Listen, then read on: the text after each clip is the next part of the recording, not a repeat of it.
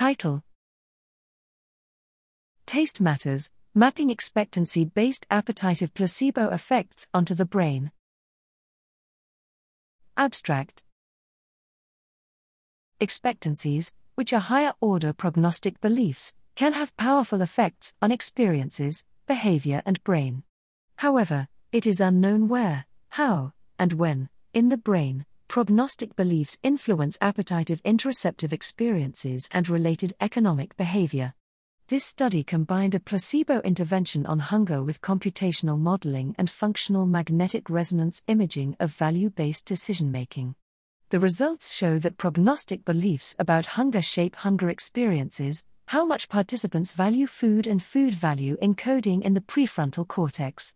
Computational modeling further revealed that these placebo effects were underpinned by how much and when during the decision process taste and health information are integrated into the accumulation of evidence toward a food choice. The drift weights of both sources of information further moderated ventromedial and dorsolateral prefrontal cortex interactions during choice formation.